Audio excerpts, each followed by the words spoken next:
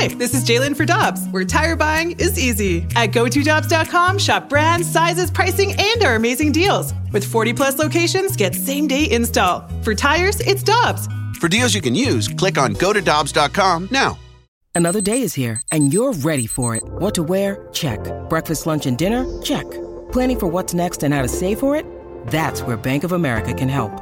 For your financial to-dos, Bank of America has experts ready to help get you closer to your goals. Get started at one of our local financial centers or 24/7 in our mobile banking app. Find a location near you at bankofamerica.com/talktous. What would you like the power to do?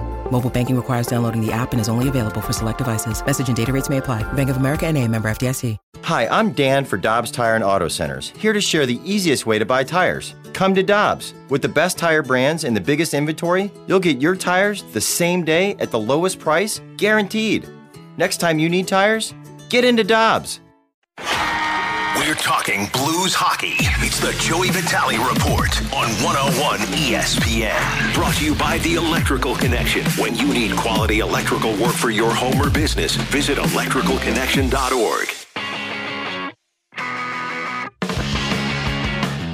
Back in on BK and Ferrario here on 101 ESPN, along with Brandon Kiley and Tanner Hendricks and Alex Ferrario, as we head out to the Brown and Crouppen Celebrity Line and welcome in our favorite time of the week, Mr. Joe Vitale. Joey! Crowd goes wild. Oh, you're not entertained. That's me. Thanks, boys. Joey, first question for you. BK and I just wrapped up a segment talking about, kind of how you identify something with one player, and it was brought up. Who's worse looking, Brent Burns or Erik Karlsson? Go. Oof. I mean, geez. I think in their own. I'll say, hey, listen. If you saw him coming down the street, I would look at Brent Burns and think, oh, my God, turn the other way, or at least cross the street, because he's a pretty scary-looking dude. Karlsson's kind of got this kind of cool twisted mustache thing. I get it. It's cool. Like the Jack Sparrow, pirate, long hair. It fits pretty good. Fortunately for both those players, they could look 10 times worse, and they'd still be desirable, let's just say, for the females because of exactly what they do. And listen, Brent Burns knows exactly what he does. He's a professional hockey league player, Norris winner, one of the best defensemen in the league. He can wear a skin raccoon hat for all he cared and come into the rink every single day. And it'd probably be a trend. It kind of reminds me of that show, was it Mean Girls, where that one girl, she shows up and they try to pull a prank on Regina, or one of the two. And then they put paint spots where her boobs are supposed to be. And then she sets the trend and everyone shows up at school with painted boobs. You know what I'm trying to say? Yep. I think Brent Burns is the same effect. Honestly, I would see nothing less than Brent Burns with a coon hat on his head because that would make a lot of sense, right? It matches the description of the man, does it not? It does. And, for Karlsson, the other end, he's got the long, wavy, very fine hair. There's no, thickness. That thing doesn't go to Florida and, puff up like mine. I got, a little fro thing going on every time I jump down in Florida. Oh, yeah. But it's very fine. He's got the long straightness. He's got to have some sort of keratin treatment for how straight that thing gets. But he's also got that Swedish body, the model body, where basically right off the rack, so he can wear any kind of clothes he wants. He's got the good-looking watches. So, again, facial hair, teeth, no teeth, long hair, doesn't matter. Those guys can pretty much do whatever they want. All right, Joey, I have to ask you about hockey because we're getting close to the Blues actually playing a real hockey game again. It feels like it's been a year. It's been 4 days, but given the way that the schedule has gone, it feels like forever. So they were practicing earlier today, and it looks like Ivan Barbashev was back out on the ice once again, and I'm guessing he's going to be in the lineup tonight. We don't know or tomorrow night, rather, and we don't know that for sure. But when he does return, Joey, what does that do for the Blues? What does he bring for this team? Well, it's going to bring more solidified forward lines that Craig Berube can run with. Teams as I mentioned last night on This Week in Hockey with Alex Ferrario. Shout out! We were talking about how teams and general managers, they build from the middle down, right? You got to build through the middle, and then you can kind of expand from there. So for the St. Louis Blues, and this was no disrespect to Dakota Joshua, who I think has been a huge surprise and done some wonderful things this year, when you add Ivan Barbashev to the lineup, To me, now you have 4 solid right down the middle. You got Ryan O'Reilly up top. Let's call Thomas Shen / right in the middle there for that line number 2, depending on who's coming in there. Tyler Bozak, to me, he's your anchor on that third line. And now you have Ivan Barbashev, a dependable guy that Craig Berube has trusted ever since he's been in the minors. He's going to play 200 feet. He's going to get back. He's going to chip in on the offense. He's going to bang. He's going to provide energy and a spark for this team. So now Craig Berube is looking up and down the lineup. Whether it's 1-goal game, 2-goal game, tie game, he's going to feel really good about throwing number 49 over the boards with that 4 line. So what does it do for this team?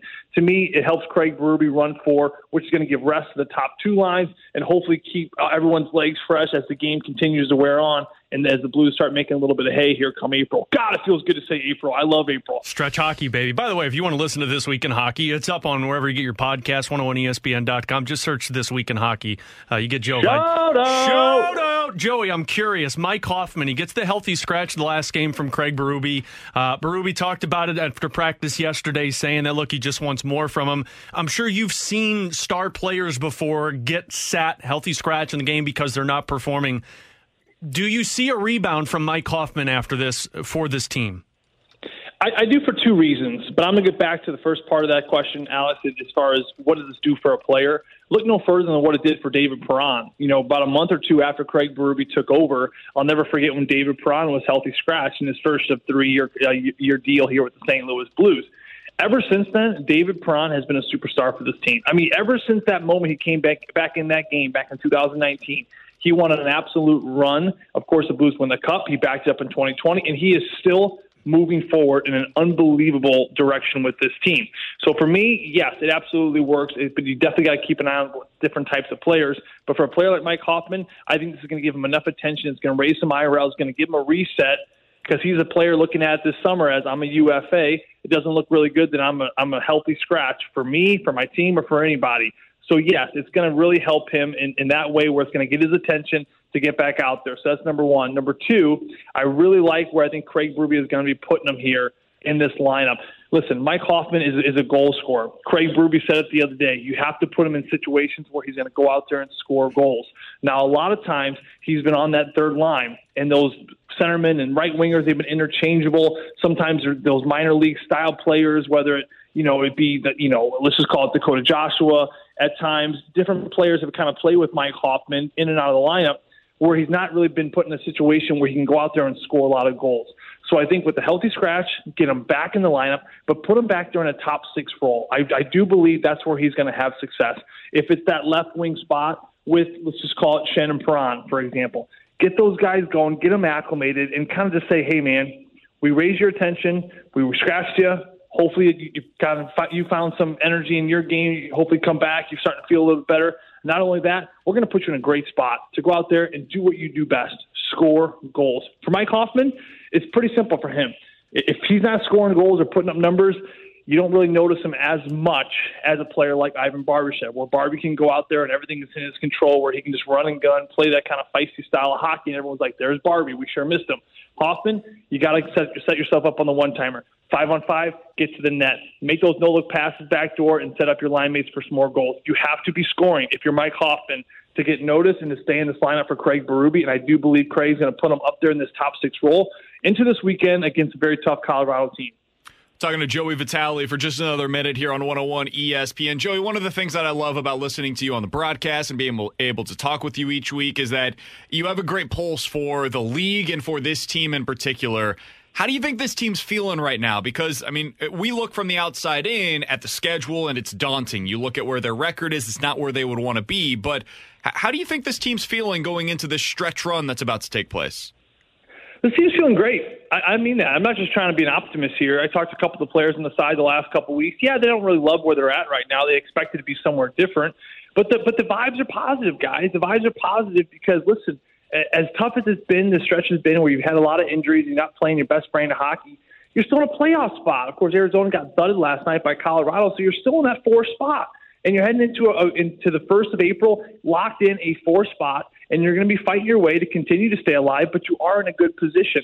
I like this team, and I like the attitude of this team for that reason, that you're looking at the tough road that it's been, but you're still in a good spot, but also for the opponents coming up. This team, I know there's a lot been said about the strength of schedule, and I think it's maybe one of the toughest strength of schedules of any team left in the rest of the year heading into playoffs. But this team doesn't care about that. They love playing Vegas. They love playing Colorado. And they certainly don't love as much, but they still love the predictability of Minnesota. And I've mentioned this on our This Week in Hockey. I mentioned it with Stalters last week. After talking to Ryan O'Reilly when they drew into the West to start this season, I asked Ryan, how are you feeling about that? Everyone kind of thought you were going to have that Central South. And he said, I love it. I love Vegas. I love Colorado because we play our best hockey when we are playing teams that are, one word, predictable. Colorado, especially Vegas, you know what they're going to bring. You know the star power. They play that DeBoer style of system. They play that Bednar style of system where they're going to come at you in waves. They're going to smash mouth you, but the Blues actually thrive on teams that are predictable, and they can come up with a good game plan, and they can counter it. This Blues team, I'm telling you right now, they are not good against the Ducks. They suck against Buffalo. They've gone to New Jersey, and they've thrown up some big-time stinkers. When it comes to these teams that are kind of out of a playoff spot and play that very loosey-goosey game, this Blues team is not at their best. They're at their best when their opponent's at the best. And right now, when you look at the rest of the schedule here, I want to say 18 of the last 22, 23, all against top 3 teams in your division. It's go time for this team. The Blues team's excited. Craig Berube will have them going. They're going to get some bodies coming back slowly. Baseball season. Come on, let's go Cards. That's starting to kick off here tonight, April 8th, Busch Stadium. I'm going to hopefully try to find a ticket. It's going to be kind of hard to, but a lot of players are excited about this. This is a good time of the season. The sun's out. The weather's starting to turn. As a player, I love this time of the year. April 1, opening day, the sun, the playoffs around the corner. This team, pedal to the metal. Let's go. Let's give it everything we got, empty the tank, and just get in. And once you can get in, man, you never know. It's the craziest sport in the world. So I'm looking forward to seeing the rest of the 5-6 weeks as this season kind of unwinds. I'm looking forward to hearing it right here on 101 ESPN. Blues versus Colorado tomorrow night, 8 o'clock for the puck drop, 7 o'clock pregame with Alex Ferrario. Joey, always appreciate it, my man. Enjoy the opening day festivities today. We'll talk with you again next week, my man. Thanks, BK. Thanks, Alex. You guys have a great weekend.